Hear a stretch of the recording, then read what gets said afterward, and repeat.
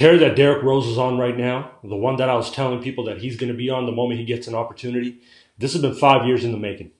And I'm going to take you back. 5 years ago, I had a conversation with Derrick Rose. We talked about, this is 2014, and we talked about what he had been doing to recover from those two knee injuries. And me being a trainer, knowing, and I picked his brain, and everything that he was saying made me so happy because he was talking about strength training, the squats, the deadlifts, the single leg work that he'd been doing, strengthening his posterior chain, his core, everything. And he felt like he was in the best shape of his career and that he was just so excited to prove himself and to prove to the world and get redemption and get back at that elite level. And you know what happened for the past 5 years from that moment? I saw coaches give up on D Rose. I saw teams, disrespect D Rose. I saw guys in the league that aren't half the player that he is get paid 3 times the amount that he was getting paid. I saw him miss out on millions. I saw, casual fans slander him. I saw casual fans on social media make memes of him and count him out and call him a has-been. I saw NBA legends sitting on TV, analysts talk down on his name and laugh at the idea of him ever getting back in the league. I saw him, hit a rock bottom when he was out of the league with the Cavs. How the hell did that happen? Now my question is, how the hell was Derrick Rose out of the league a year and a half ago, right after that Cavs situation?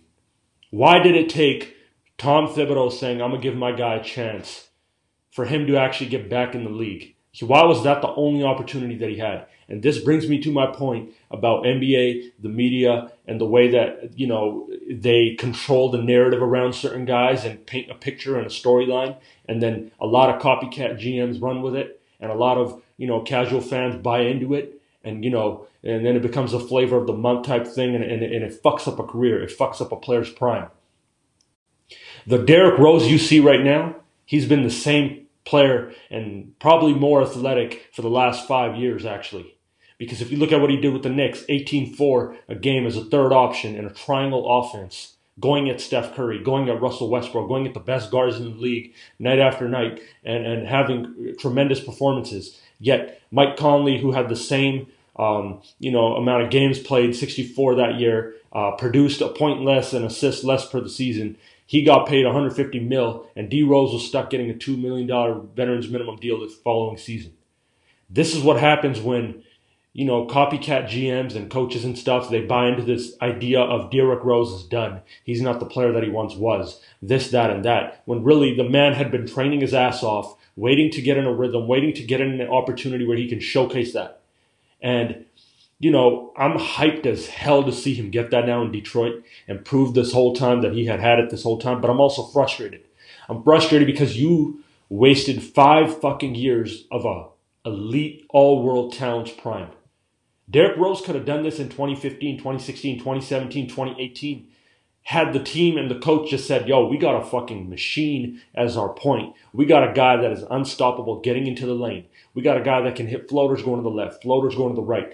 His mid-range is lights out. He has an improved 3-ball.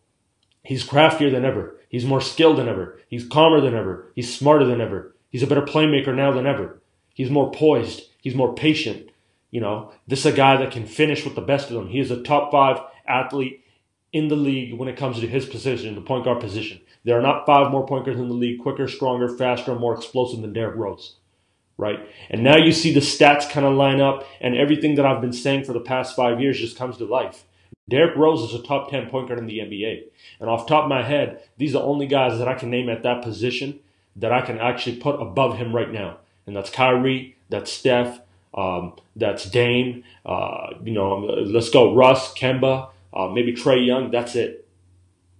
That's it. Derrick Rose is and has been elite these past 5 years, and now you're just seeing it because he got the opportunity. And if you put this guy in a position where he's the focal point of an offense and he's running the show, not only are you going to win games, but you're going to witness one of the best individual seasons of any guard in the league. And I think he'll be an all-star this year if Detroit starts to win. I do hope they put him back in the starting lineup because what he's doing right now is in limited minutes. And I'm happy that Tom Thibodeau gave him that opportunity. But everyone's all on Derrick Rose right now. But my question is, where were you for the past 5 years when the numbers weren't adding up? And when you weren't able to look in the situation and say, yo, this guy still has it. He's just held back. It's a cute storyline now, the comeback thing, and I love it. But I want to ask you, why the hell was Derrick Rose out of the league a year and a half ago?